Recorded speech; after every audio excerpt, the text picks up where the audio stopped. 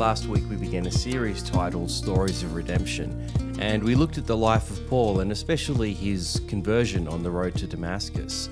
You know, one of the fantastic aspects of the New Testament is that it's just raw and honest in its portrayal of the main characters. It's just willing to show all of their flaws and failures as well as their successes, but it doesn't just focus on the great things that they did. It also shows where they came from and the mistakes they made along the way. And I think what this ultimately reveals is the grace of the God about whom this whole thing is written.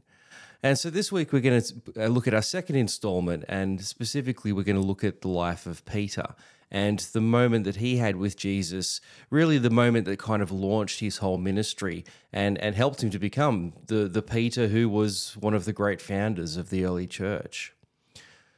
But before we do that, I want to look just quickly at a contextual issue that is going to be really important for us in understanding the life of Peter, and that's the role of ancient friendship. Now, when we think about friendship, we think about friends. We think about the relationship that we have with people who aren't our family. We talk about having family and friends. So these are the ones that we're close with who aren't related to us. And friendship is obviously an extremely important aspect of our human experience.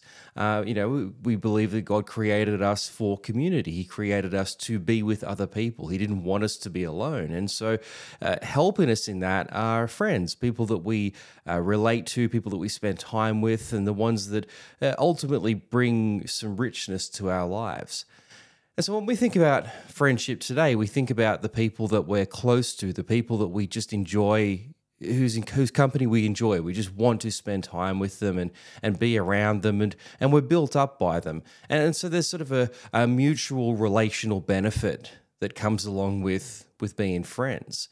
And that's always been true of the human experience. There's always there is an inbuilt relational aspect to who we are. And so whenever we're around people that we get along with, it's just natural for us to enjoy that person's company. That's how we were made as humans. But there was an element to ancient friendship which was a very important aspect to this. And this was the mutual benefit that friends brought to one another. Friendship in the ancient world was much more pragmatic. It was much more about, what can you do for me in this relationship?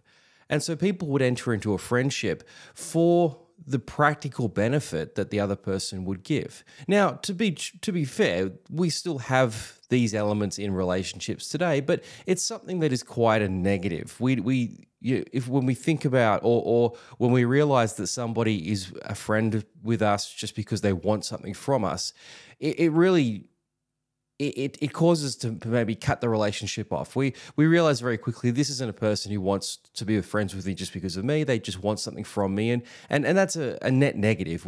That would tend to make us want to end the friendship very quickly. But in the ancient world, this was standard. This was actually what was expected.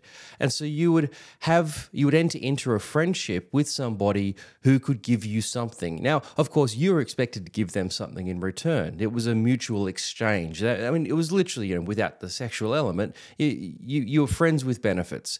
I'm friends with you because you can provide something for me, and then I can also give you something in return. And so the friendship it's there to serve an ends. It's there to serve a goal. I have this particular aspiration or need, and so I'll enter into a friendship with you because I see you as somebody who can resource me to help me get to that place. And then I, in exchange, can give something similar back to you. And so you enter into the friendship really almost like a contract. You enter into the friendship with almost a mutual agreement that we will be friends with one another so long as we continue to benefit one another. And really that's what holds the relationship together. We're friends so long as we help each other out. And the connection, what brings that together is the faithfulness that we have to one another. The Latin word for faith is the word fides. It's where we get our word fidelity from. And so long as we're faithful to one another, faithful in the sense that we continue to provide for one another's needs, then the friendship will continue on. But if at any point one of us breaks that faithfulness, if at any point one of us doesn't come through for the other, then the friendship is over. That's it, we're done. The contract has been broken, and in fact, we've actually created enemies of one another. It's now gone the opposite way, where we no longer consider each other friends, we actually consider each other to be enemies. So friendship is a mutual exchange held together by the faithfulness you have to one another. Now, of course, within that, there might be some shared interests or some, you might enjoy each other's company. But again, that is not the priority of the friendship. The friendship is always around serving one another's needs to get to a particular ends. And so I just wanted to sort of lay that groundwork when we look at Peter's life, but especially Peter's relationship with Jesus and some of those dimensions that were going on when we get to what happened towards the end of the story. So as with all stories, let's begin at the beginning. Now, we don't know anything about Peter's upbringing. And I said to you last week that this is because in the ancient world, no one cares about who you were as a kid. They only care about what you did as an adult.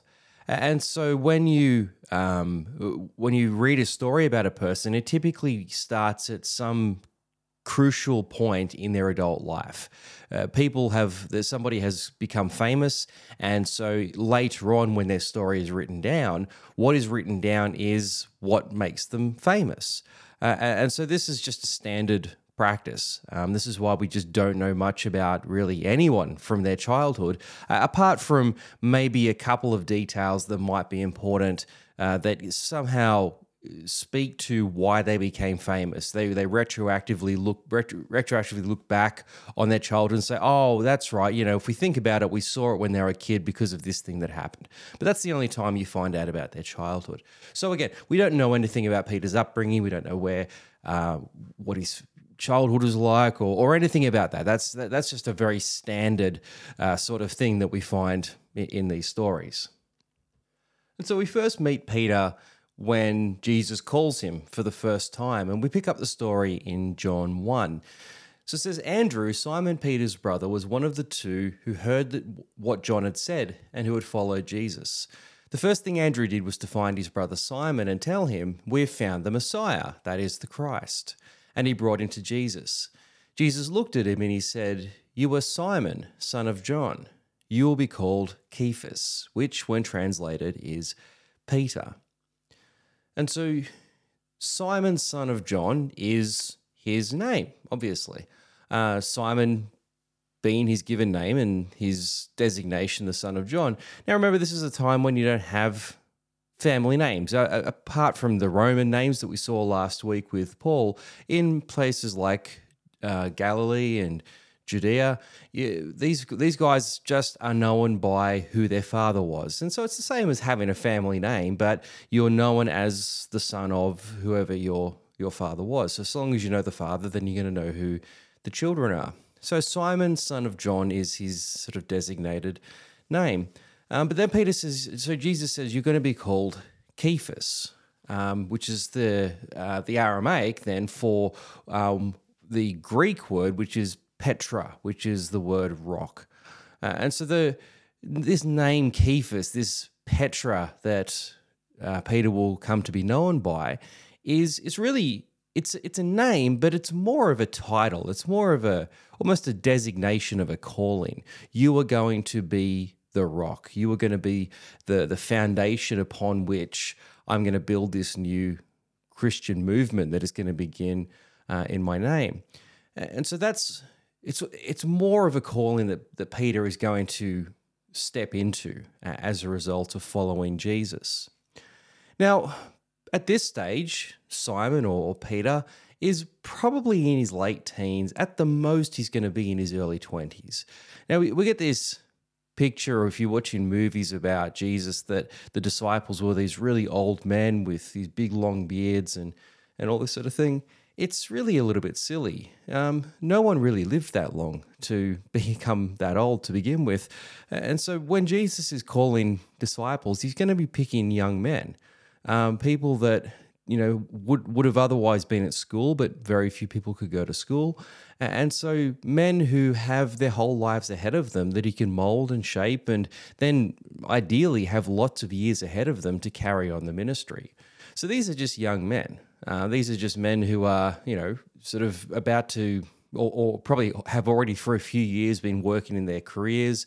And the career's always been the family business. If you remember when he finds these disciples, he finds them working with their fathers. And so Simon was working with John as a fisherman, and that was the family business. And so you carry on the family business. This is just what is standard in the ancient world. And so this is where Jesus finds these men.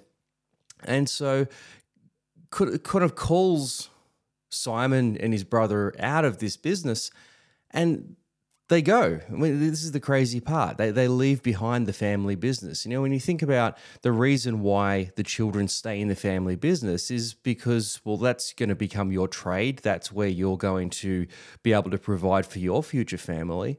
But at the same time, it's where you're going to be able to contribute back to your parents. You have children so that in your old age, you've got people that are going to look after you. You don't have old age homes to be able to put your parents into. If you survive that long, you're going to have to rely on your children to be able to provide for you. And so that's going to, again, be through the family business.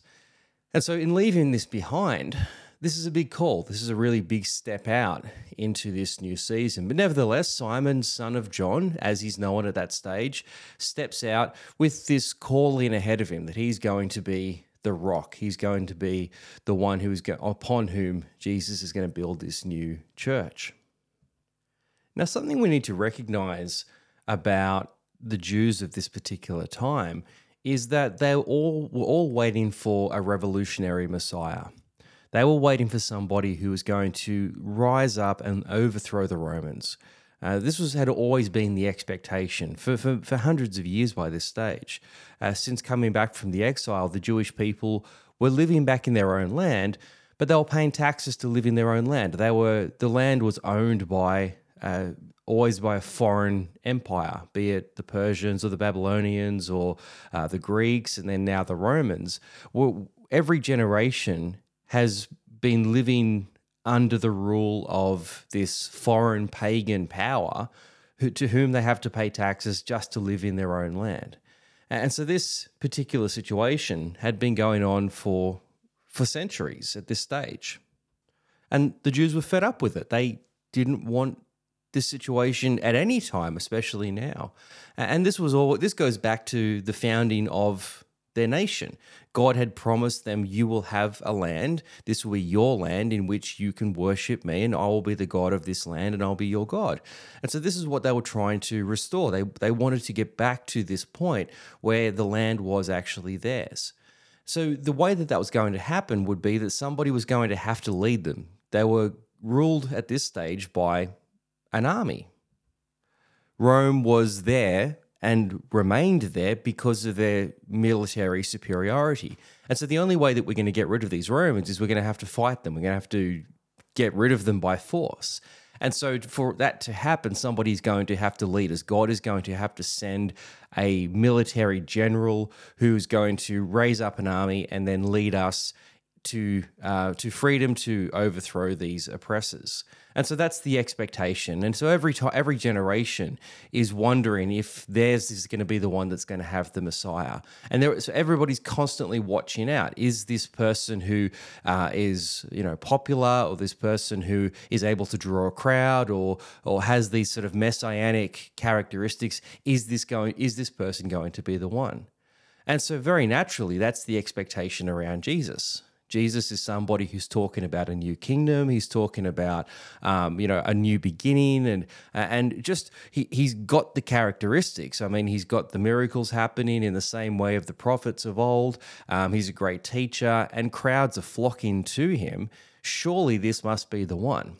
He's got all the characteristics of a great general, a great military leader. Well, surely this is going to be the guy who's going to lead us to this revolution.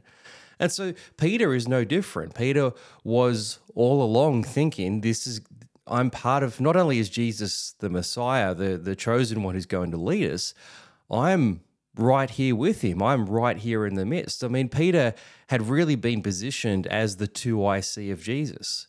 If you look at all of the other disciples, no one else got a name change. No one else got a title, and yet Peter did. He was the one who was called the Rock. He was the one who Jesus said, on you, I'm going to build my church. And so Peter has sort of this sort of designation, or this sort of elevated position amongst the 12. And we see that coming through. Peter really sort of takes the lead. Really, Peter becomes the primary disciple amongst them and the one on whom Jesus seems to rely the most. So this has been going on for a couple of years by now. After 3 years of ministering and traveling with Jesus, he's really been positioned now as the chief disciple. Really, he's living out his calling as the Rock. He really is starting to fulfill this position. But all along, as I said, he's still thinking Jesus is a military leader. He's going to be on the forefront of the revolution. Jesus is going to lead the way, and Peter is the one who's not just doing it for himself or for the group of followers, but for the nation. There's a real sense of national identity. There's a sense of we're all in this together, and when the moment comes, we all need to be in the fight. And so Peter sort of has these thoughts in his mind. He's the one who's going to be part of this, and we see this coming through when they come to the Last Supper and they're all seated and Jesus is starting to talk about what's about to happen. It's obviously, it's a tense moment. They all know something is going to happen. They're in Jerusalem. It's the Passover. And if anything's going to happen, it's going to be at the Passover. If you remember, the Passover was the celebration of when God led them out of Egypt. He overthrew their captors and he led the people to freedom. And so if anything is going to be happening, it's going to happen at Passover, and it's going to happen in Jerusalem. It's going to happen right where the temple is. And so that's exactly where they find themselves. They're in Jerusalem, the temple's just there, and more than that, the city's flooded with people. This is a pilgrimage holiday. People come from not just all around Israel, but all around the world to come and celebrate the Passover. So the city is flooded with people who are all there to celebrate that time when God freed them from their captors.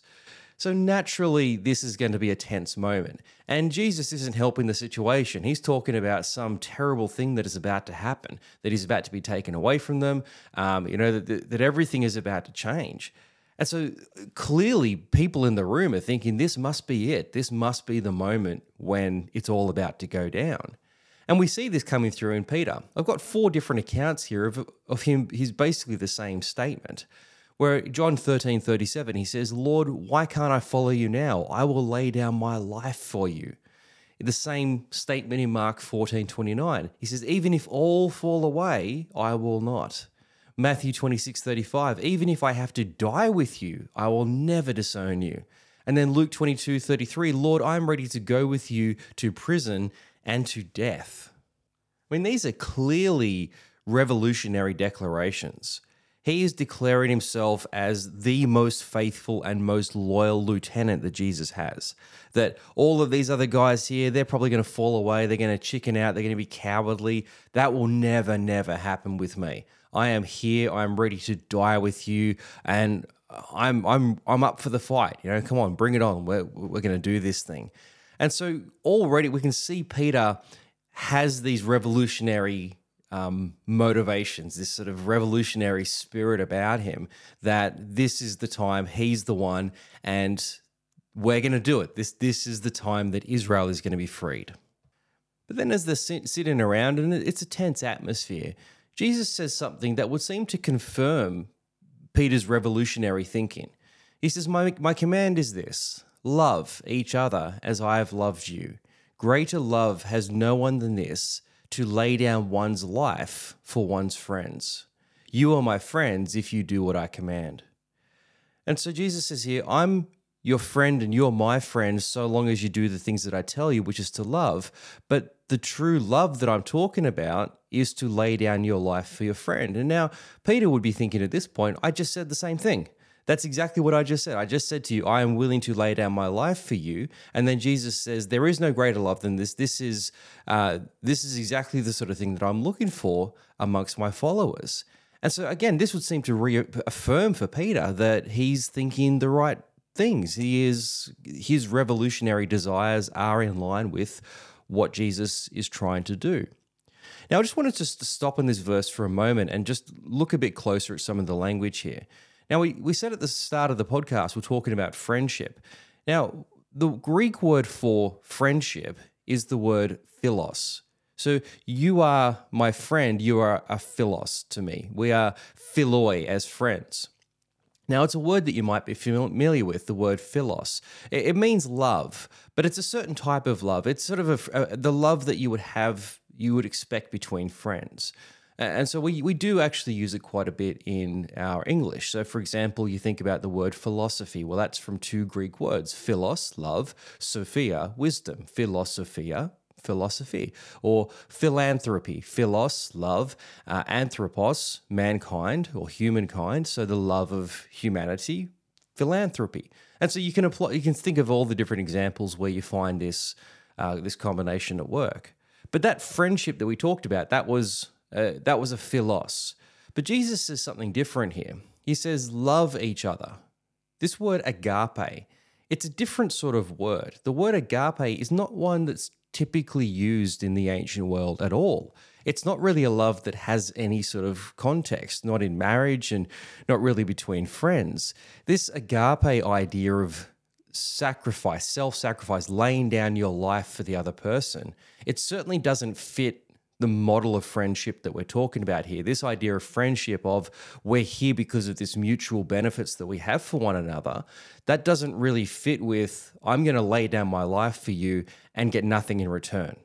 And that's an entirely different thing. Now, again, I think Peter would have really more focused or picked up on the idea of laying down your life for your friends. And Jesus says, to lay down your life for one's friends, philoi. So he uses the language there of friendship, but he's trying to elevate it into a new realm, a type of friendship where you would die for the other person and get nothing in return. That's not what a typical friendship is. You might have the same shared desires and the same focus that this friendship can bring, but Jesus is elevating it to a different place and one that certainly wouldn't have fit or made a lot of sense in that context.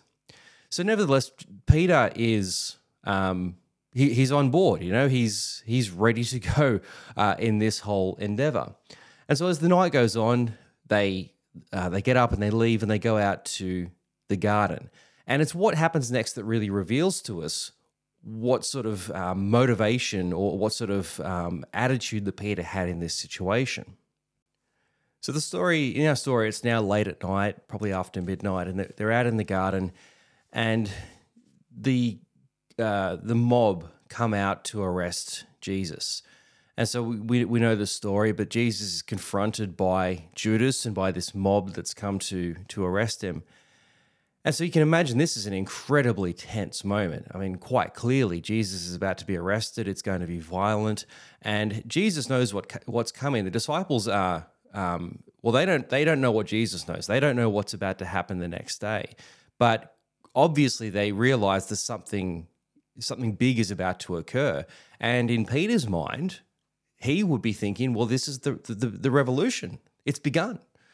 These guys have come out to start the war, and we're ready to fight. This is it. We're going to we're going to start with this. This thing is about to be on.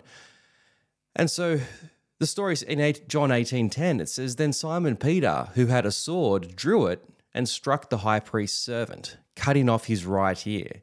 Now, in Luke's account of the story, it says that Jesus actually healed the man's ear. So that's very interesting. But nevertheless, he cuts off the priest's, the servant of the high priest, he cuts off his right ear. And so Jesus commands Peter, "Put your sword away. Shall I not drink the cup the Father has given me?" Then the detachment of soldiers with its commander and the Jewish officials arrested Jesus. Now, in this particular story, these people are the Roman authorities. They're working directly for the Romans in this particular time. And so this is the natural enemy that Peter would have imagined would be the sort of people that they're fighting against. And so in the story then, Peter attacks the man and cuts off his ear. Now, just a couple of things about this story. You might imagine as it says there, he draws a sword and cuts off the ear. You imagine some, long sword like some great medieval knight and Peter, this being a great swordsman, very accurately cut the ear off the man who was attacking him. It's really not the case. The word for a sword here is just any sort of sharp blade. What this would have been more like a dagger. Peter being a fisherman, Peter just being somebody, living in tense times, following a pretty controversial character.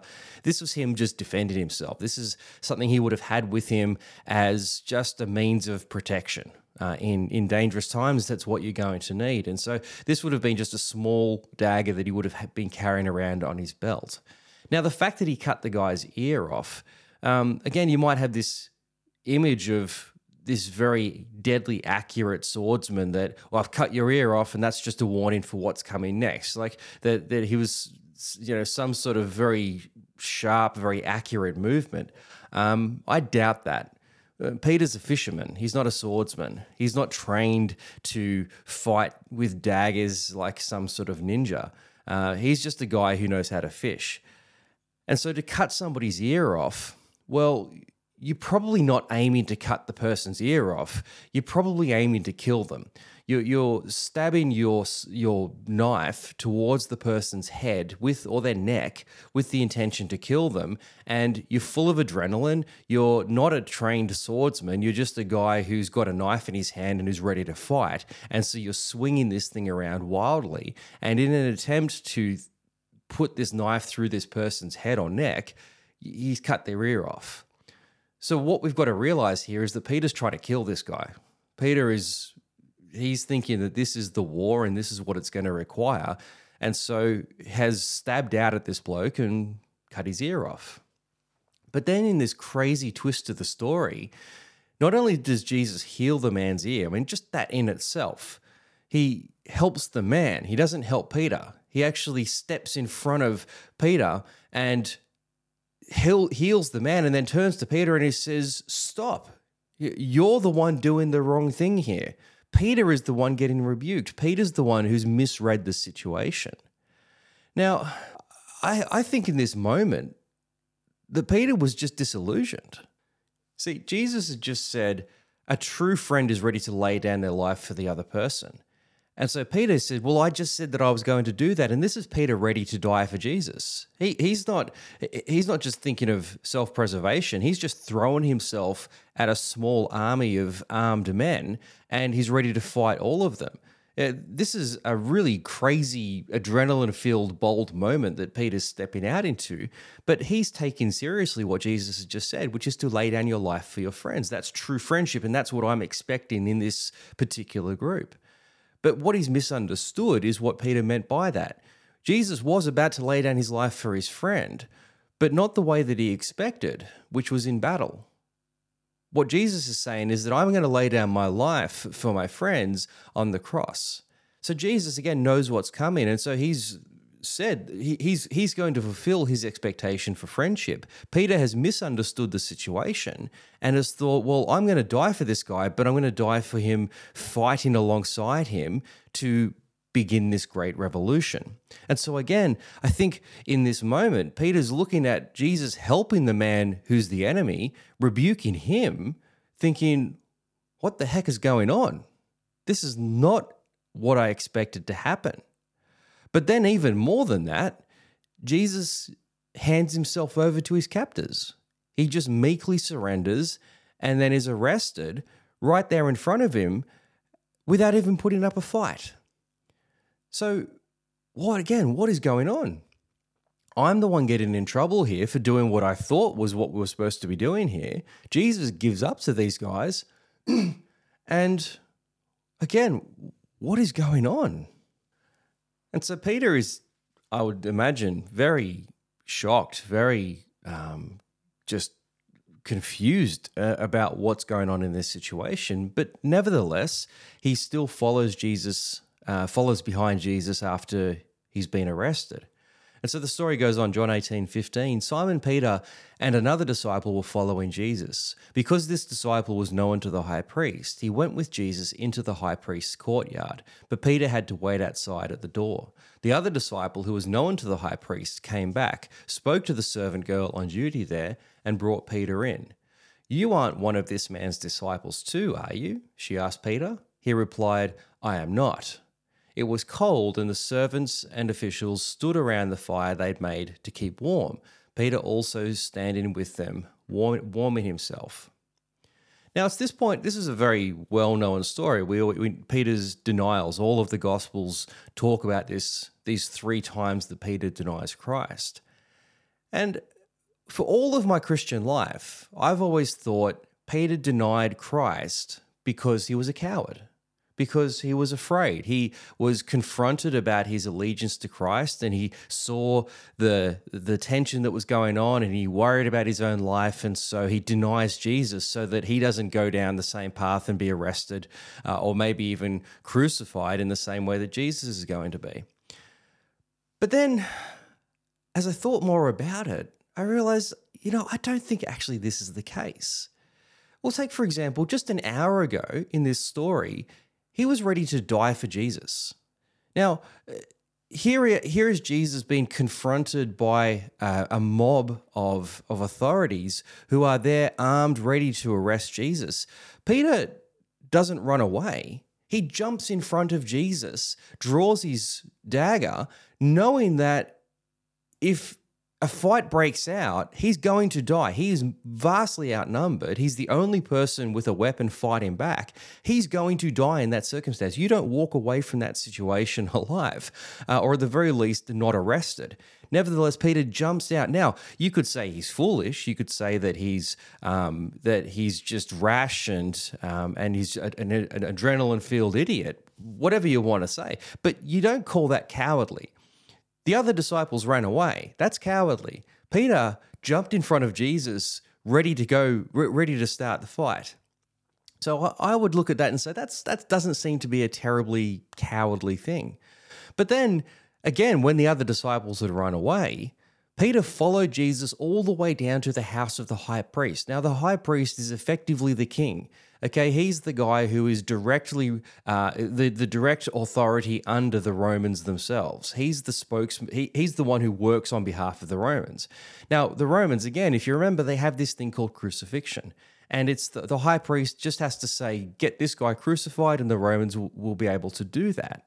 So Peter follows Jesus all the way down to the doorstep of this guy who has the authority of life and death over the citizens. So again, this doesn't strike me as a guy who's a coward. I actually think at this moment, Peter's having doubts about who Jesus is. For all of this time, he'd thought Jesus was the revolutionary Messiah that's going to lead them against the Romans. And so when he's confronted on his loyalty and his allegiance to Jesus, I think he has second thoughts. This person comes up and says, "Hey, aren't you one of his disciples as well?" In fact, it's not even it's a servant girl. I mean, it's a slave girl that is asking Peter. I mean, you talk about the lowest of the low status. You don't get any lower than a slave girl. So this is nothing to be afraid of. Nevertheless, Peter, in the face of this girl, says, I'm not. But again, I think what's going on in Peter's mind is, I don't know if he's the person I thought that he was. All this time, I thought he was this, and now suddenly I've got second thoughts. And so my thinking here is, when he's confronted about it, it's not, "Oh, no, I'm not, please don't hurt me." I think it's more like, come to think of it, I don't know that I am. He's not who I thought he was, and I don't think he's actually somebody worth dying for. At least that's what I think's going on in Peter's mind at this moment.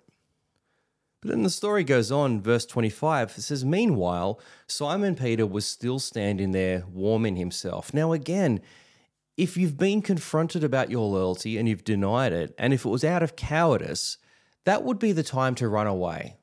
Okay, I mean, all right, you've been a bit reckless, you've come down to the high priest's house, you've proven your point, but really You're gutless, you're cowardly, now's the time to go. But he stands around. He hangs around with the people in the courtyard, warming himself, waiting to see what's about to happen. Again, this just doesn't strike me as the actions of somebody who's cowardly. It strikes me as a guy standing around thinking, what is going on? Who is this guy? Because I don't know if he's the person that I thought that he was. And so then, again, he's confronted. They asked him, you aren't one of his disciples too, are you? He denied it, saying, I am not. One of the high priest's servants, a relative of the man whose ear Peter had cut off, challenged him. Now, again, the relative of the guy who Peter had just attacked and cut the ear off comes up to Peter and says, didn't I see you with him in the garden? Now, I mean, again, if Peter is a coward, at this point, he's confronted by somebody who has just seen him attack his relative. He would have recognized this guy and realized that this could go down really badly. This would be the time to run. But again, Peter denied it. And at that moment, a rooster began to crow. Now, we talked about friendship. We talked about the faithfulness that holds a friendship together. We have these mutual interests. We have this shared outlook in our relationship, and this relationship holds together so long as we are faithful to one another. But the minute you break that faithfulness, you've created an enemy. There's only two extremes in a relationship. There's no in between. And so you are either fully in, faithful to the other person, or you've broken faithfulness and you've now made an enemy. So in this moment, Peter's broken faith. What he thought was this relationship or this shared outcome, which was that we're going to overthrow the Romans, that's all dissipated now in Peter's mind. And more than that, he's broken faithfulness. This is it. This is done. This relationship, as far as he's concerned, it's over. But anyway, the story continues. And Jesus appears to them a couple more times. There's a few different occurrences here. And in one case, we see Peter going down to the tomb. They get the report that the tomb is empty. And so he and John run down there, which again, you sort of think this is not the actions of a coward. He would have been long gone by now, but you don't go down to the scene of the crime. You don't go down to check the tomb. He's being guarded by Roman authorities. That's not the place you need to be if you're one of his followers. But Peter doesn't care about that stuff. He goes down to see what's going on. You know, the fact that, hey, Jesus, if he's come back to life, well, maybe he is who we thought that he was. He's come back to life, and he's got God powers now, or something crazy is going on. Maybe he is. Maybe we gave up on him too quickly. Who knows what was going on in his mind? But nevertheless, he goes down to the tomb, and sure enough, Jesus is gone. And then on a couple of other occasions, Jesus appears, and Peter is presumably there with him, but we just don't hear anything about that. But then Jesus appears to them another time, and this is the encounter that I guess we're both the most familiar with. John 21:2 says, Simon Peter, Thomas, also known as Didymus, Nathanael from Cana in Galilee, the sons of Zebedee, and two other disciples were together. Simon Peter says, I'm going out to fish. And they said, we'll go with you. So they went out and they got into the boat, but that night they caught nothing. Now, this is a really remarkable turn of events. Well, it's kind of expected, I guess, but it's almost like the nail in the coffin. Simon Peter was a fisherman. That's what he was before Jesus called him. Jesus had come along, called him from his boat and said, you'll be one of my disciples, and I'm going to give you a new name, a new calling. You're going to be Peter. And that's what Peter had been living in for the last 3 years. He'd been the rock. He'd been Jesus's 2IC, Jesus's lieutenant in this particular story. But then all of these events had occurred. Peter had become disillusioned and really at this stage, he'd given up. He'd gone back to the way things were. Forget about the last 3 years. Whatever the last three years were, it's going to be interesting stories for the grandkids. But that's done now. That's behind me. Now I need to go back to my former life, back to where I was before this Jesus ever even entered into my life. And he says, I'm going back to fish. And everybody else with him says, you know what, we're going with you. See, because Peter was still the leader. Peter was the leader in the absence of Jesus. Everyone had looked to him as the rock. He was the lieutenant. And so if Jesus isn't around, we do what Peter says. And so they're all looking to him for a decision. They're looking to him for leadership. He says, I'm going out to fish. They go, all right, well, I guess that's what we're doing now. We're going back to the way that things were. Whatever this 3 years was, that's done. We're going back to our old lives. Well, anyway, it's in this particular time that Jesus encounters them one more time. And so they're down at the beach and they'd come in and they'd fish. They'd by a miracle, they'd had this great catch. And so they're sitting around the fire. And verse 15, it says, when they finished eating, Jesus said to Simon Peter, Simon, son of John, do you love me more than these? There's a couple of things going on in this verse. First of all, do you notice that when he addresses him, he says, Simon, son of John. Now, that's not his name. His name has now become Simon Peter. Really, it had become Peter. Yet Jesus addresses him as Simon, son of John. Now, he hadn't addressed him as that since he first met him, back when Peter was fishing again, right before all of this had started to happen. And so Jesus comes and meets Peter down on the beach and he calls him Simon, son of John, because where Jesus had met him really was back at the beginning. Peter had reverted back to his old life, and so Jesus meets him where he is. He doesn't call him Peter because he's not living as Peter anymore. He's stopped doing that. He's gone back to the old ways. And so he says, Simon, son of John. He says, do you love me more than these? Now, the word he uses here is the word agape. That type of friendship that Jesus had said to them at the Last Supper. This is what friends in my group are going to look like. We're going to love each other with this agape love, not this philos love, not this phileo love, this agape love, this entirely different sort of kingdom love that I want my followers to have for each other. And so he says, do you love me more than these? Well, more than what? What are you talking about here, Jesus? He's saying to him, do you love me the way that I commanded you to? Now, what had Peter said to Jesus at that Last Supper? He said, even if all of these other people, all these other guys here, even if and when they fall away, I will never leave you. I love you more than all of these people put together. The love that I have for you is just next level. And so then Jesus says to him, really? Really? Yeah. You walked away. You said you'd never give up on me. You said you loved me more than all of these other men here. Is that still true? Or was that all just talk? But importantly, what Jesus is saying here is, do you love me the way that I am or the way that you want me to be? You've seen who I am now. I'm not the revolutionary Messiah that's going to overthrow the Romans that you expected. But do you still love me? Now that you know who I am, now that your expectations have not been met, but now that it's clear who I am and what I bring, do you still love me? Do you love me more than these the way that you said that you did? Is that still the case? And look at Peter's response. He says, yes, Lord. He says, you know that I love you. Now, you don't notice this in your English Bibles, but he says here, I love you, phileo. It's that friendship love. It's the love that is expected between mutual acquaintances who have a shared outlook. But Jesus is wanting something more than that. Jesus is working in a completely different framework. Peter's still working in the old friendship framework. And so Jesus says, do you love me with a kingdom love? And Peter says, yeah, look, we're still friends. Yeah, I'm still your mate. I'm not where you want me to be, but yeah, I guess I'm still, all right, we're still friends here. And so Jesus says, feed my lambs. Verse 16, and again, Jesus said, Simon, son of John, do you love me? And again, with this agape love. And he answers, yes, Lord, you know that I love you, with this phileo love. Jesus says, take care of my sheep. So same question and the same answer given. But then the third time he said to him, Simon, son of John, do you love me? Now, here Jesus changes the language. He says, Simon, son of John, do you love me? Phileo love.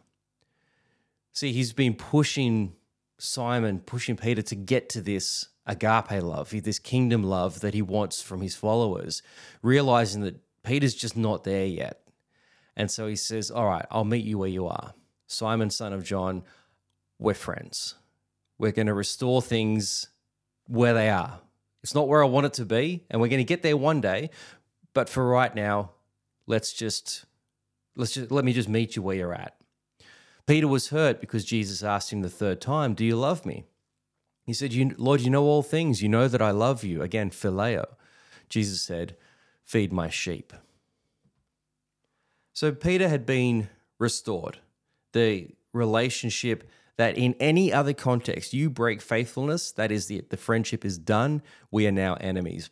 Jesus had restored that relationship back to that friends, that phileo stage. There was a lot to be done. There was more trust to be rebuilt, particularly from Peter to Jesus. He needed to come to terms with who Jesus actually was, that he's not this revolutionary Messiah that he expected. There was work to be done, and that was going to be done over the course of the rest of Peter's life, but he had been restored. Now, what's most interesting about this story, I think, is that when you look right across the book of Acts, you look across the rest of Peter's life, he never gets called Simon again. Jesus met him there on that beach. He met him where he was at. He'd reverted right back to where he'd begun. Jesus met him where he was, restored him, but then from that moment forward, Peter stepped into his calling, still with plenty of work to do, but stepped into that calling of being Peter. And this is reflected in the fact that he was only ever called Peter for the rest of his life. He stepped into that calling and he never looked back. So I love this story. I really love this story of Peter because, again, it's one of those times where the Bible just doesn't hold back. Here's a guy who becomes the first pope. I mean, Peter is, alongside Paul, the greatest apostle ever. He built the church that we are still in today. Yet his story is as checkered as ours. His story is as broken as our story. That Peter was just an ordinary guy who made some of the biggest mistakes you could possibly make, that let Jesus down in the biggest possible way. Nevertheless, still was used by Jesus to do the most incredible things. And so I take courage from that, because I think if you can do that for guys like Saul, who becomes Paul, if you can do it for Simon, who becomes Peter, my goodness, what can you do it with? Who else can you use in these incredible ways? Well, anyway, I hope that's been helpful. I hope that's been encouraging. Next week, we are going to look at Mark. I said we're going to look at Mark this week. That was my mistake. So we're actually going to look at Mark next week. And another similar story of a young kid who blew it as a boy, but became something incredible later on in life. So hopefully you'll join me for that. Otherwise, have a great week, and I'll see you next time.